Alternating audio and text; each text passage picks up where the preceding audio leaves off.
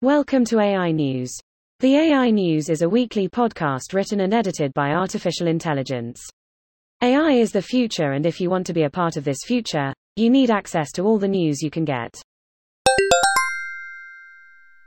Task force members will help develop a roadmap to democratize access to research tools that will fuel AI innovation and increase economic prosperity. Today, the White House Science and Technology Policy Office, OSTP, and the National Science Foundation, NSF, announced the newly formed National Artificial Intelligence (AI) Research Resource Task Force, which is the roadmap for expanding access to critical resources, and educational institutions will write tools that will fuel AI innovation and economic prosperity across the country.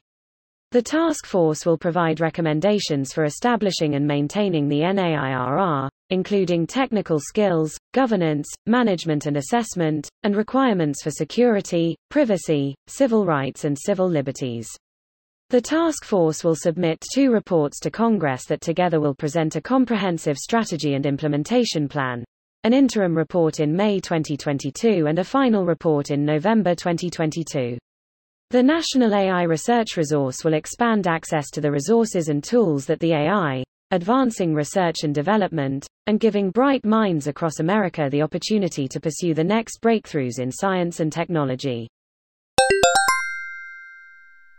The C3.ai Digital Transformation Institute on Thursday announced $4.4 million in awards to researchers using everything from offline reinforcement learning and large-scale simulations to soil samples and algae to find solutions to climate change. The institute published its first call for papers last spring to identify opportunities for the use of AI to fight COVID-19. Ali Hortaksu, an economics professor at the University of Chicago, uses supply and demand data from the power grid to model and understand how the grid reacts to events like the winter storm that struck Texas in February. The California EV deal could pave the way for a strategic power reserve and network security. TechRepublic, Zido Coulter, a computer science professor at Carnegie Mellon University, also focuses on the power grid, but his specialty is offline reinforcement learning. The institute published a call for proposals in February and received 52 submissions. Although artificial intelligence is known to serve a number of purposes in the manufacturing sector, a new survey from Google Cloud shows how heavily manufacturers are investing in AI-powered technologies.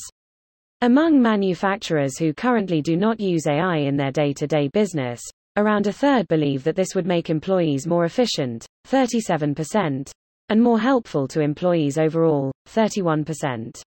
And now AI promises even more innovation.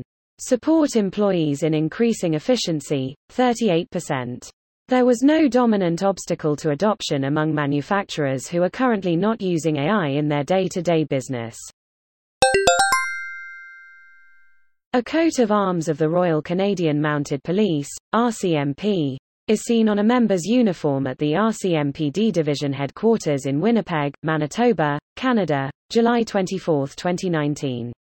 Clearview AI has been the subject of privacy investigations in countries based on revelations around the world that it scraped data from sites like Facebook and Instagram to build a database of billions of faces.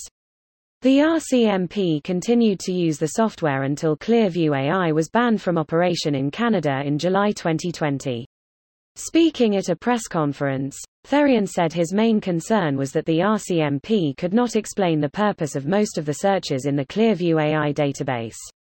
Another 85% of the searches could not be explained, according to the OPC report.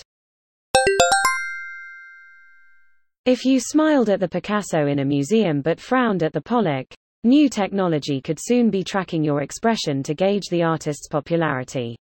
On Thursday, researchers in 3 Italian museums presented experiments with artificially intelligent camera systems aimed at measuring reactions to individual works of art. Technology that can read 5 expressions, happy, sad, neutral, surprised or angry, has been under scrutiny for 3 weeks in Rome, Bologna and Parma. The researchers hope curators can use the information to redesign their exhibits, promote popular works, and potentially sell off those who are less interested. Thank you for listening. Join us at www.integratedAIsolutions.com to understand the present, predict the future and make it your own.